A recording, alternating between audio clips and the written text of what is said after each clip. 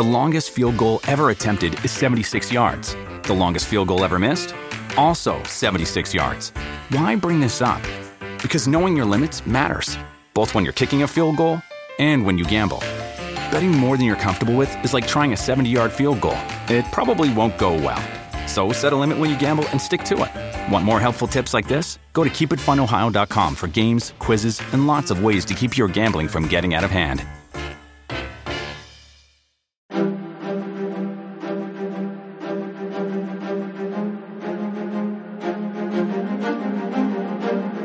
Hello, and thank you for listening to The History of World War II podcast, episode 329, The Fall of Corregidor. Last time, we saw the southern islands fall rather quickly to the better supported and fully equipped Japanese soldiers. Thus, with Luzon and those islands conquered, it was time to take Corregidor and end this Battle of the Philippines. During the landings of the Visayan Islands, General Homa was making his plans for Corregidor, as clearly the Allied troops there had no intention of surrendering. First off, General Homa kept it simple. His artillery units would line up on the southern shore of Bataan, especially on the heights of the Mariveles Mountains, and at Cacaban, about 2 miles from Corregidor, on Bataan's southeast coast, and they, altogether, would target the island's anti-aircraft batteries, which were considerable. With that plank of the Allied defense done away with, Japanese bombers would then take over and work over the more inland defenses, hopefully with greater accuracy. All told, this would spell the end of Corregidor. And yet, that was only one phase of the Homa plan. There was more work to do in regards to deciding which units would actually land on the island and attack the defenders in their tunnel hideout, and how they would safely get there, for no one on the Japanese command staff believed that every Allied gun could be taken out before then. The ironic part of this war for Corregidor was that the defenders only had enough food for another 6 to 8 weeks. If Homa had decided to do nothing, he would have won in 2 months anyway. But Homa had waited long enough for victory, as had Tokyo, during the lull in between the first and second battles of Bataan. No, this would be brought to an end soon. And yet, Homa wanted to move on this next attack right after the April 9th surrender of General Edward P. King, but reality got in the way.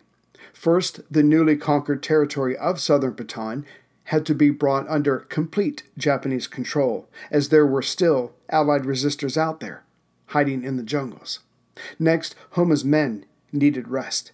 They had been pushed as hard as the invaders themselves had pushed the defenders, and there were other obstacles to overcome, obstacles that could not be rushed by willpower alone. Homa had not had time to think about Corregidor until April 9th, but now that Luzon was all his, he turned his attention and staff to the problem. First, who specifically would land on the island and finish off the resistors? His decision was the 4th Division.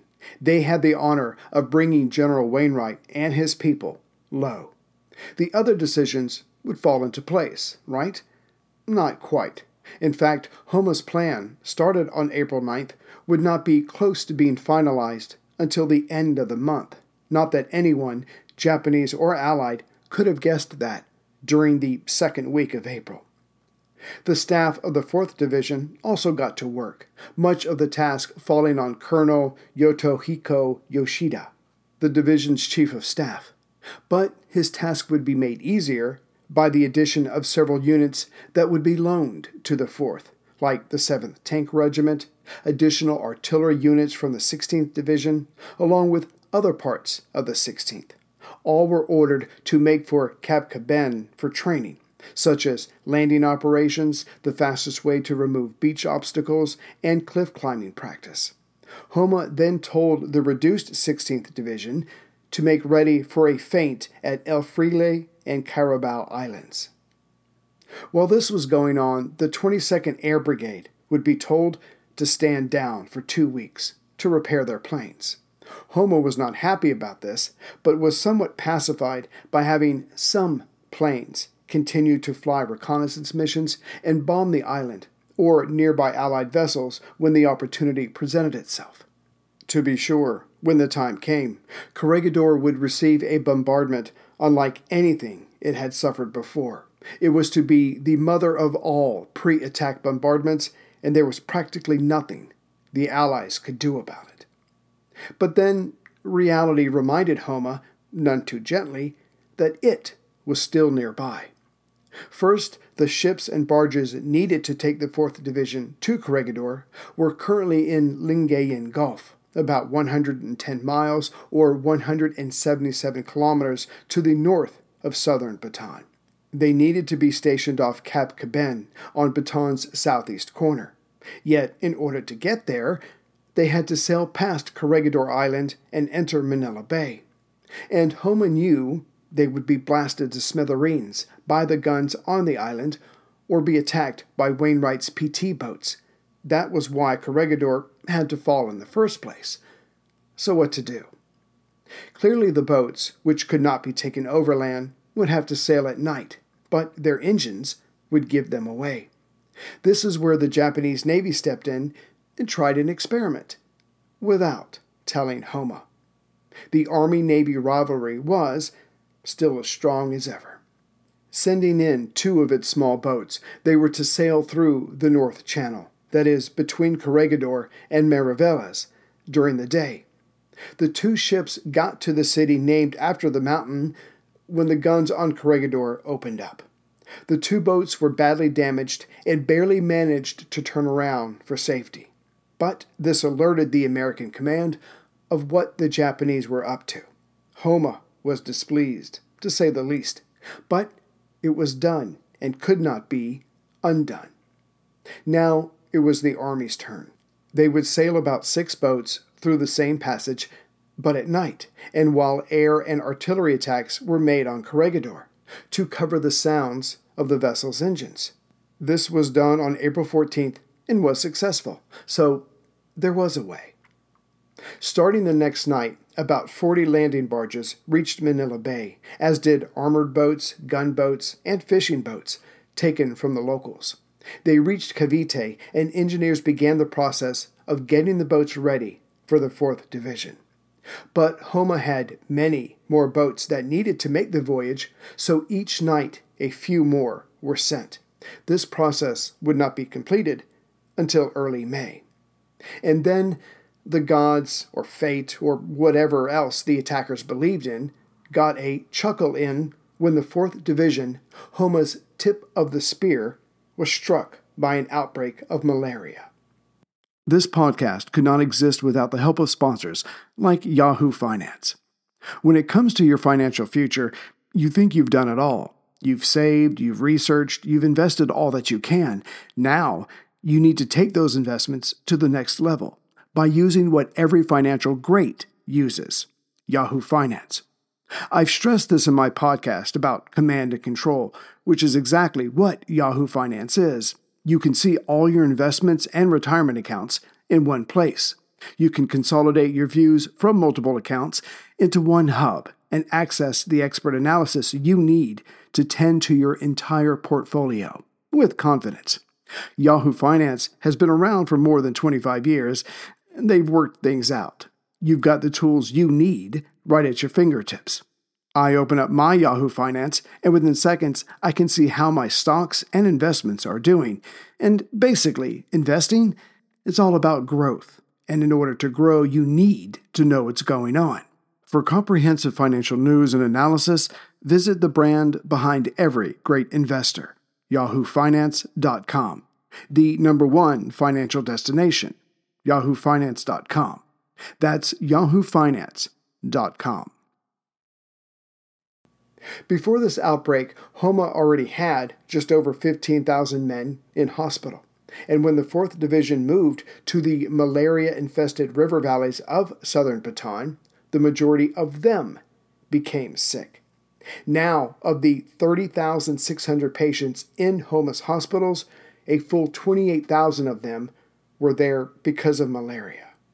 The general, desperate, sent a request to Tokyo for quinine, and 300,000 tablets were sent to him by air. Of course, they did not reach land until the end of April.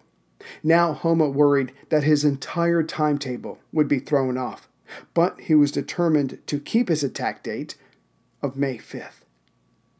The invaders' main advantage, besides a preponderance of men and materiel, was their extensive knowledge of the defenses on Corregidor.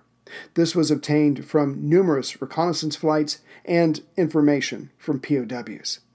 As for the Malinta Tunnel, there, the Japanese were more hazy in their knowledge. Still, if they could wipe out the anti-aircraft guns, then bomb the other guns on the surface, all that should be left were the 3 assumed lines of defense. The last and final line, the men of the 4th Division were told, would be supported by artillery and machine guns. Hence, the invaders had to move fast upon reaching this line, or many of the Hohei would be lost. This turned out to be an accurate description, more than a warning.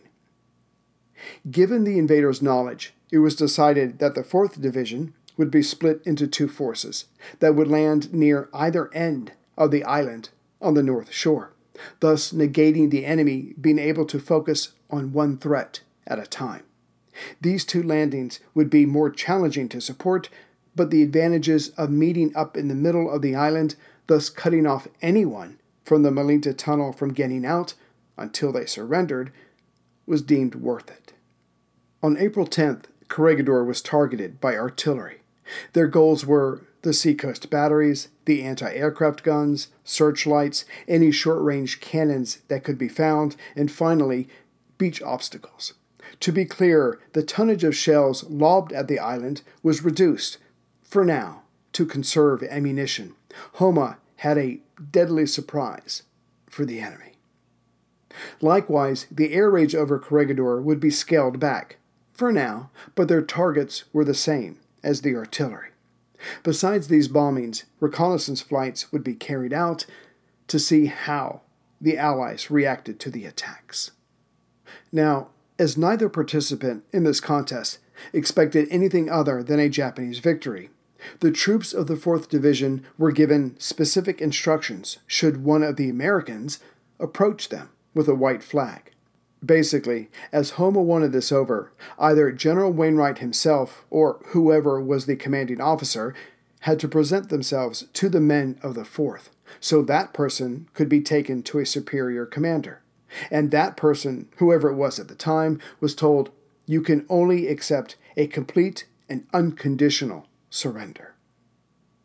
Now that the attack was set, General Homa tried his own sleight of hand to hopefully lull the defenders into a false sense of security.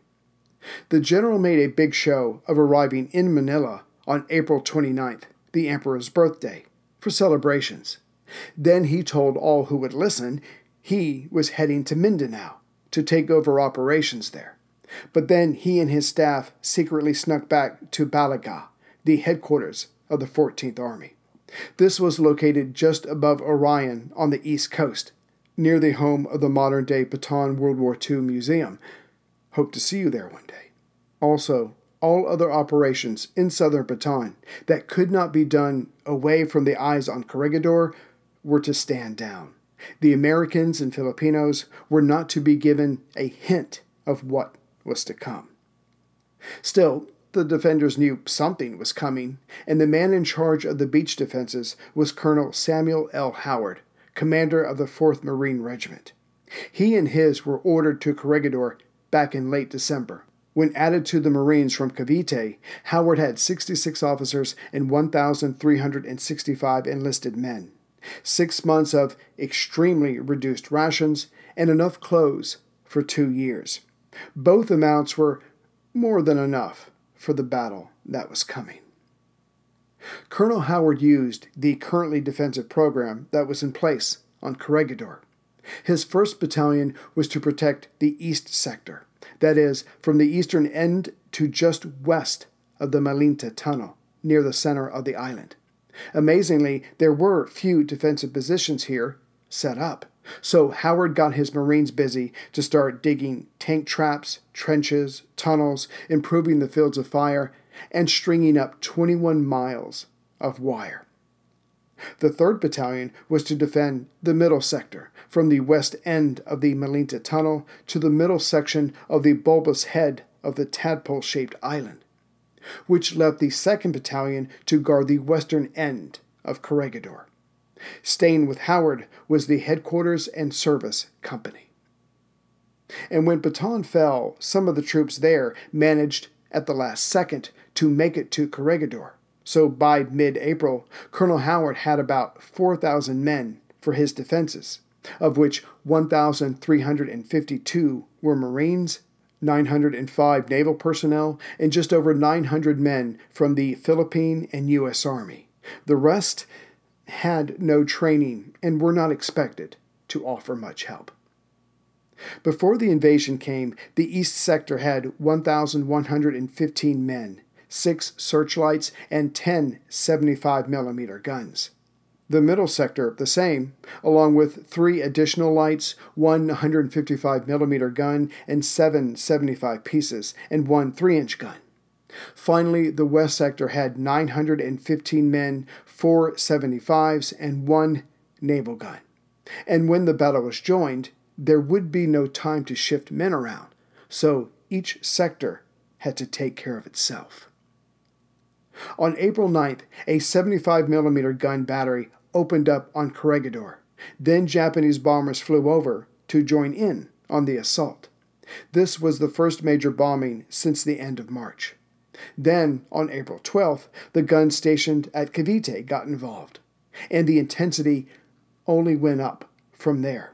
Soon the Allied seacoast guns on the North Shore were taken out. Then other guns further inland were silenced. Then the searchlights were targeted. The intensity of the shelling was only increased and never really stopped. But then came April 29th, the Emperor's birthday. Homa celebrated this by arranging the largest attack on that day so far. The bombers got things going at 7:30 a.m., but then the artillery took over.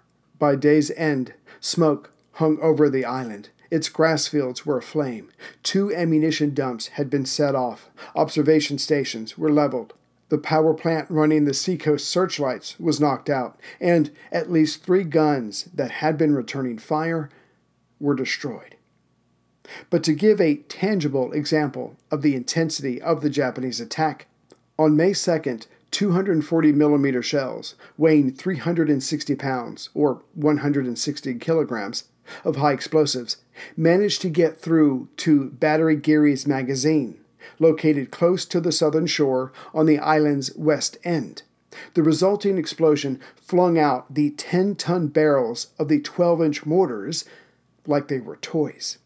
One section of the reinforced concrete slab, weighing about 6 tons, was thrown 1,000 yards, which cut through a tree that had a 4-foot diameter. Only then did it come to a stop.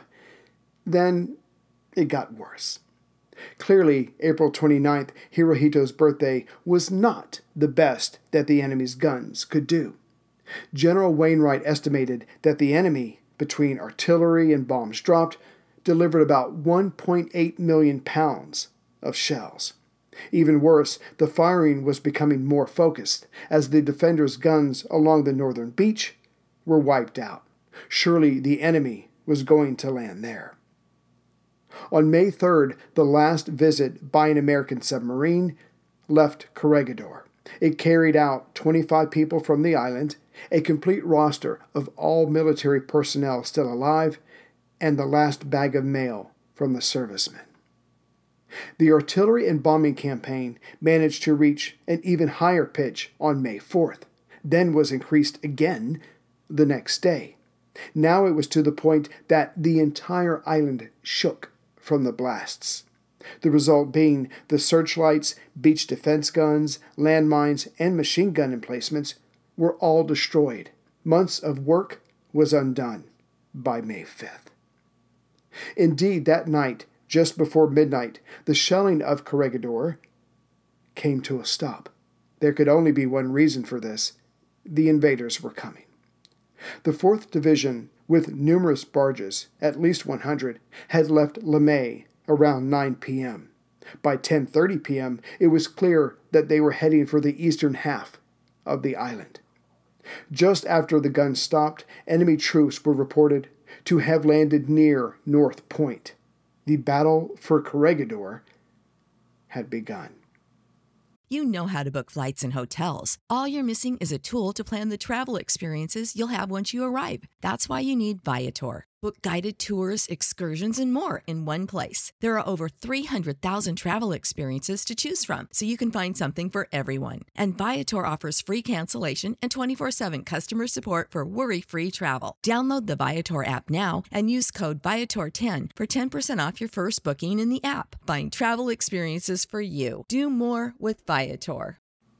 The war for the Philippines had started 6 months ago, and this battle had been a solid month in the planning. And yet, it was to suffer mistakes from the outset. The men from General Quitano's 4th Division were separated into two forces to land on consecutive nights on either side of Malinta Tunnel. Tonight, May 5th, Colonel Kenpachi Sato was to lead the 61st Infantry Regiment, supported by tanks from the 7th Tank Regiment and artillery units, and land on the northern shore to the east. The following night, Major General Koreo Taniguchi was to land closer to the western end, near James Ravine, with the 37th Infantry Regiment, a battalion from the 8th, the rest of the tanks from the 7th Tank Regiment, and artillery units. As it was the stronger of the two forces, it was to serve as the hammer to Sato's anvil. But as the invaders expected a difficult battle, not only were the men trained hard, just having gotten over malaria, but they carried extra rations, fuel, and ammunition for an entire week, along with extra water. And all this weight, combined with the still recovering men, was about to spell doom for many of Sato's men.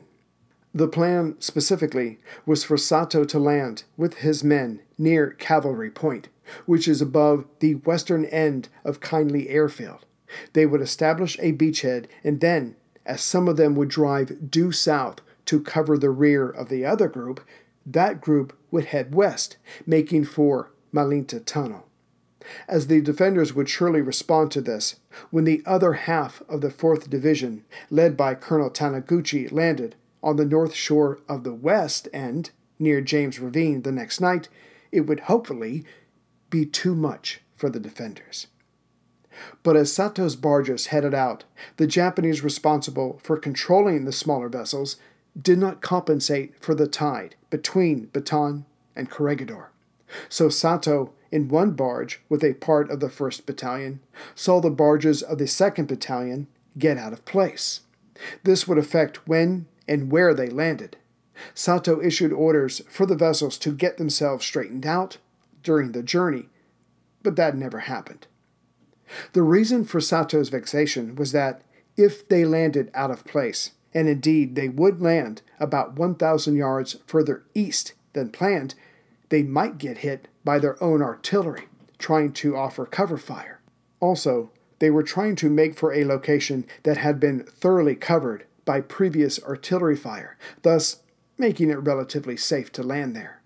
In the end, the naval craft with the barges that were to cover these landings had to choose whom to cover, as the barges would be landing in the wrong location, at the wrong time, and in the wrong order. Now, of course, the defenders knew none of this, not that it mattered.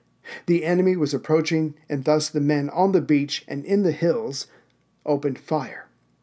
Unfortunately for the Japanese, the defenders had hidden a 2-gun 75mm battery just east of North Point, which put them close to where the 1st Battalion was coming ashore. Further, a few 37mm guns had also been hidden for the last few weeks and thus had not been obliterated. So as the attackers came ashore, the large and smaller guns opened up, and some of them were only 300 yards away from their targets. When parts of the 2nd Battalion of the 61st Infantry Regiment started approaching shore just before midnight, the defenders opened up. Soon all the guns that had spotted the threat opened fire as well, 12-inch mortars, 3-inch guns, and the 75-millimeter beasts. Though the searchlights that helped these guns were quickly taken out, there was enough moonlight to still see the enemy.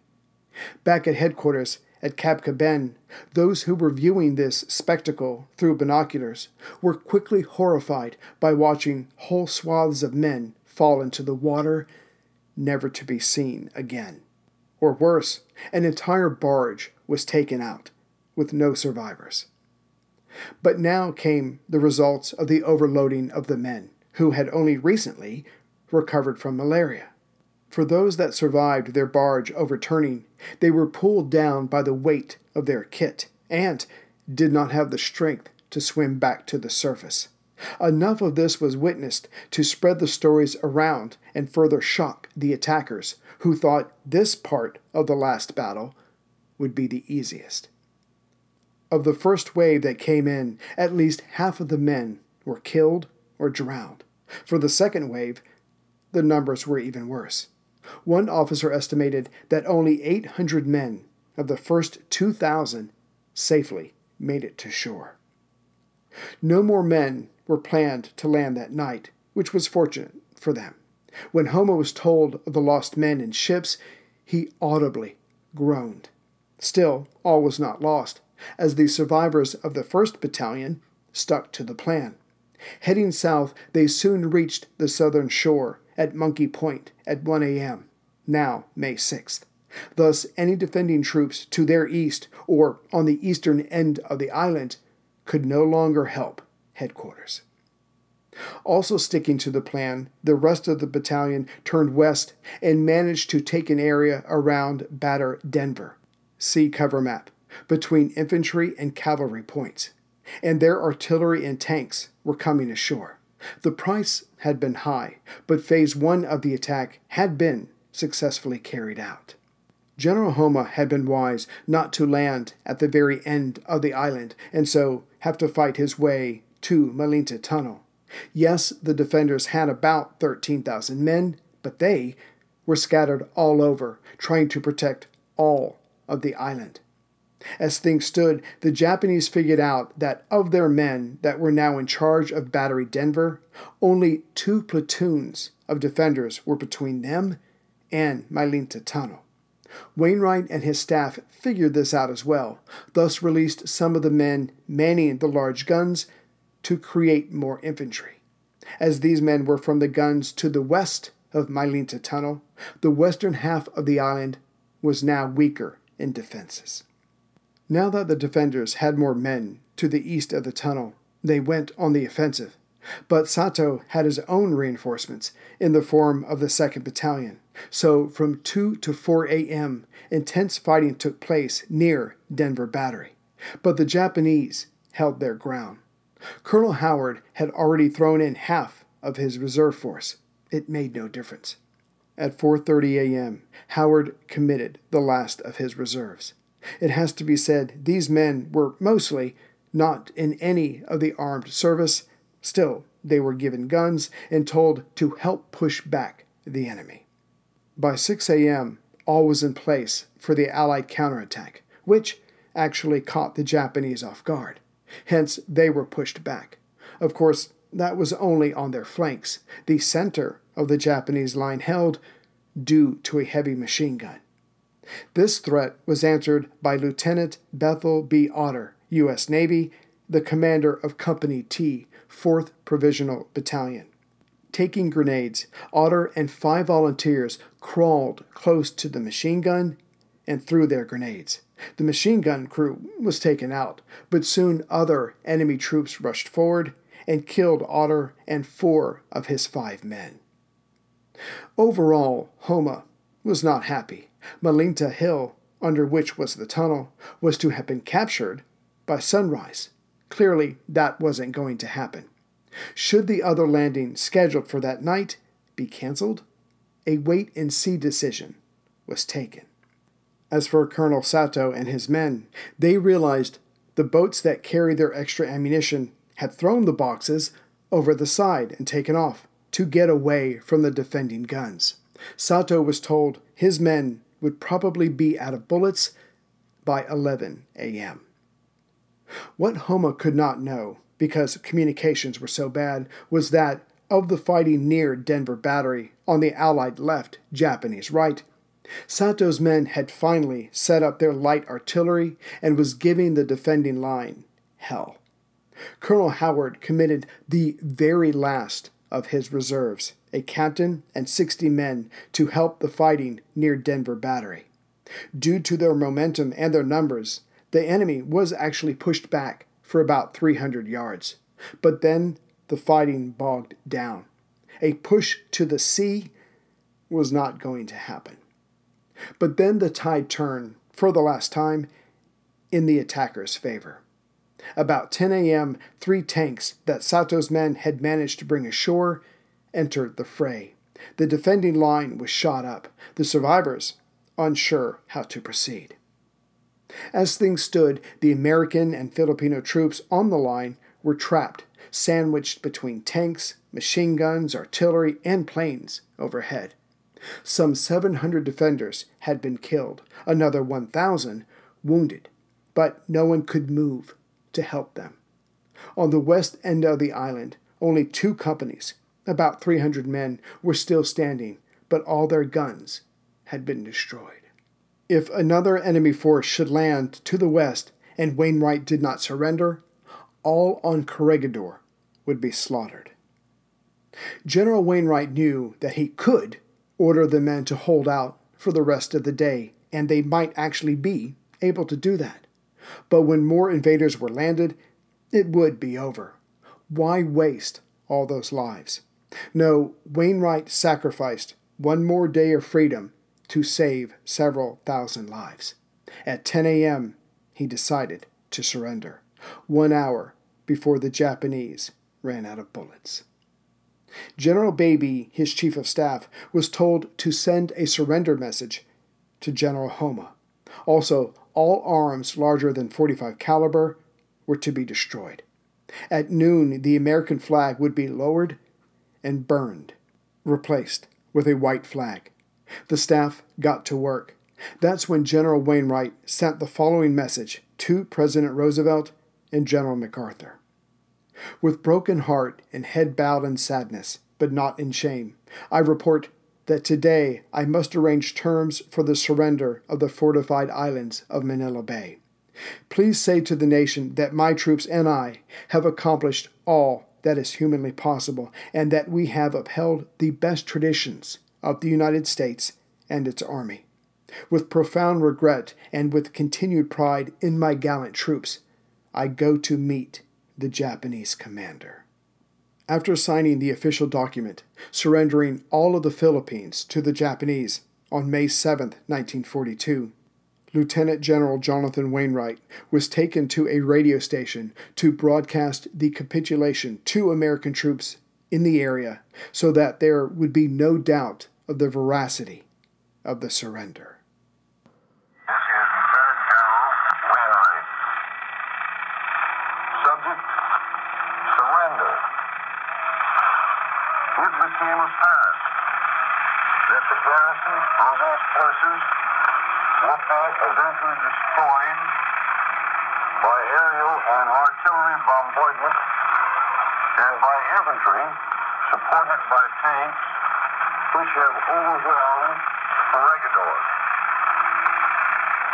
After leaving General Homa with no agreement between us, I decided to accept, in the name of humanity, his proposal.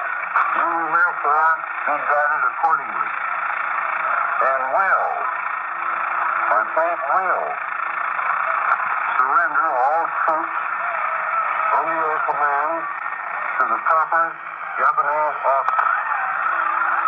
This decision, on my part, it was realized, was forced upon me by means entirely beyond my control.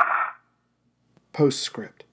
Corregidor was a hard-fought victory, but one wonders if anyone in Tokyo realized that their larger plan had not come to fruition, namely that the start of the war would force the Americans to take whatever navy they had left in the Pacific, bring them all together for a decisive showdown with the Japanese Navy, per Alfred Thayer Mayon's principle of one mighty naval battle to decide everything.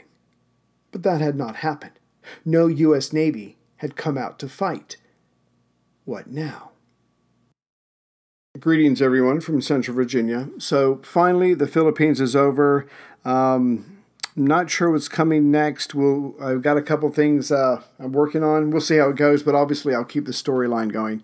So, but we'll wrap up the Philippines there, and then I'll, of course, at some point I'll do something about the Bataan Death March. But I'm going to take a break from that now and get back to the main action of the war. So I just wanted to take a moment and say hi and welcome aboard to a couple of members and those that have donated. So as far as my latest members, where you pay $5 a month and you get 2 extra episodes, there's James Owens from Lawrence, South Carolina, my home state. Hey, James, and he donated. Thank you very much. Robert Thrift from Atlanta, Georgia. Michael Deem from Geelong West, Victoria, Australia. I hope I got that right. Geelong. Anders Berkier, West End, Brisbane, Queensland, Australia. If you get a chance, Anders, say hi to Cam for me, my partner in my other episodes, other podcasts. Richard Gibbons from Stockport, Cheshire, UK. I think that's near Manchester. Rebecca Schilling from Zurich, Switzerland. Robert Lofthouse, who I just interviewed. It's kind of strange. I've never had someone I interviewed become a member, but thank you, Robert, very much for that. Kansas City, Kansas. Dale Jenkins, New York, New York. And I think Alan Hammer, and then Robert Lee from Lakeside Park, Kentucky. So those are my latest members. Thank you very much for supporting the show. It really does go a long way here to making everybody happy. So as far as those who have donated, there's Joel Hollis from Texas. He just sent me a nice email, so thank you, Joel.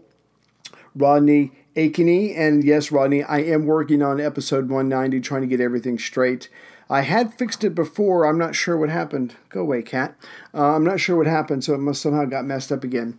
John Hawk, Brent Abels, George Salimbine, I'm George, I'm sorry, I know I'm saying that wrong. Nick Oliver and Marta Sweeney. So thank you very much for making donations. And lastly, Jason Ferris.